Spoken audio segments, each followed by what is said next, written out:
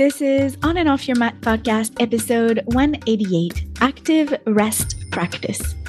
Are you feeling so stressed that stopping completely to relax and rest makes you feel even more agitated? If when you stop completely, your mind spirals into everything you could or you should be doing instead, today's episode is for you.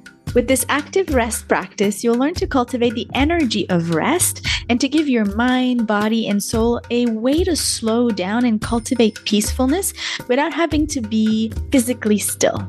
Since this movement practice is part of our premium subscription, to get access to it, become a podcast premium member. You'll have the link in the show notes to do that. But there's another way. You can also leave a review for the podcast on iTunes. And as you do, I'll give you access to the membership for free as a thank you for helping others find the podcast and helping them on their healing journey. On the premium membership, you'll find 30-minute yoga classes, meditations, other led pranayamas, philosophical chats, and even workbooks to go with our episodes. Know that as you become a premium member, your contribution ripples to thousands of people every week, allowing me to offer accessible, quality, free content to a wide community of yogis.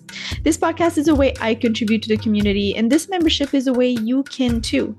It allows you to share healing with the world by supporting me in the creation and the production of this podcast, while I choose to keep it ad-free for you. All right, that's it for now.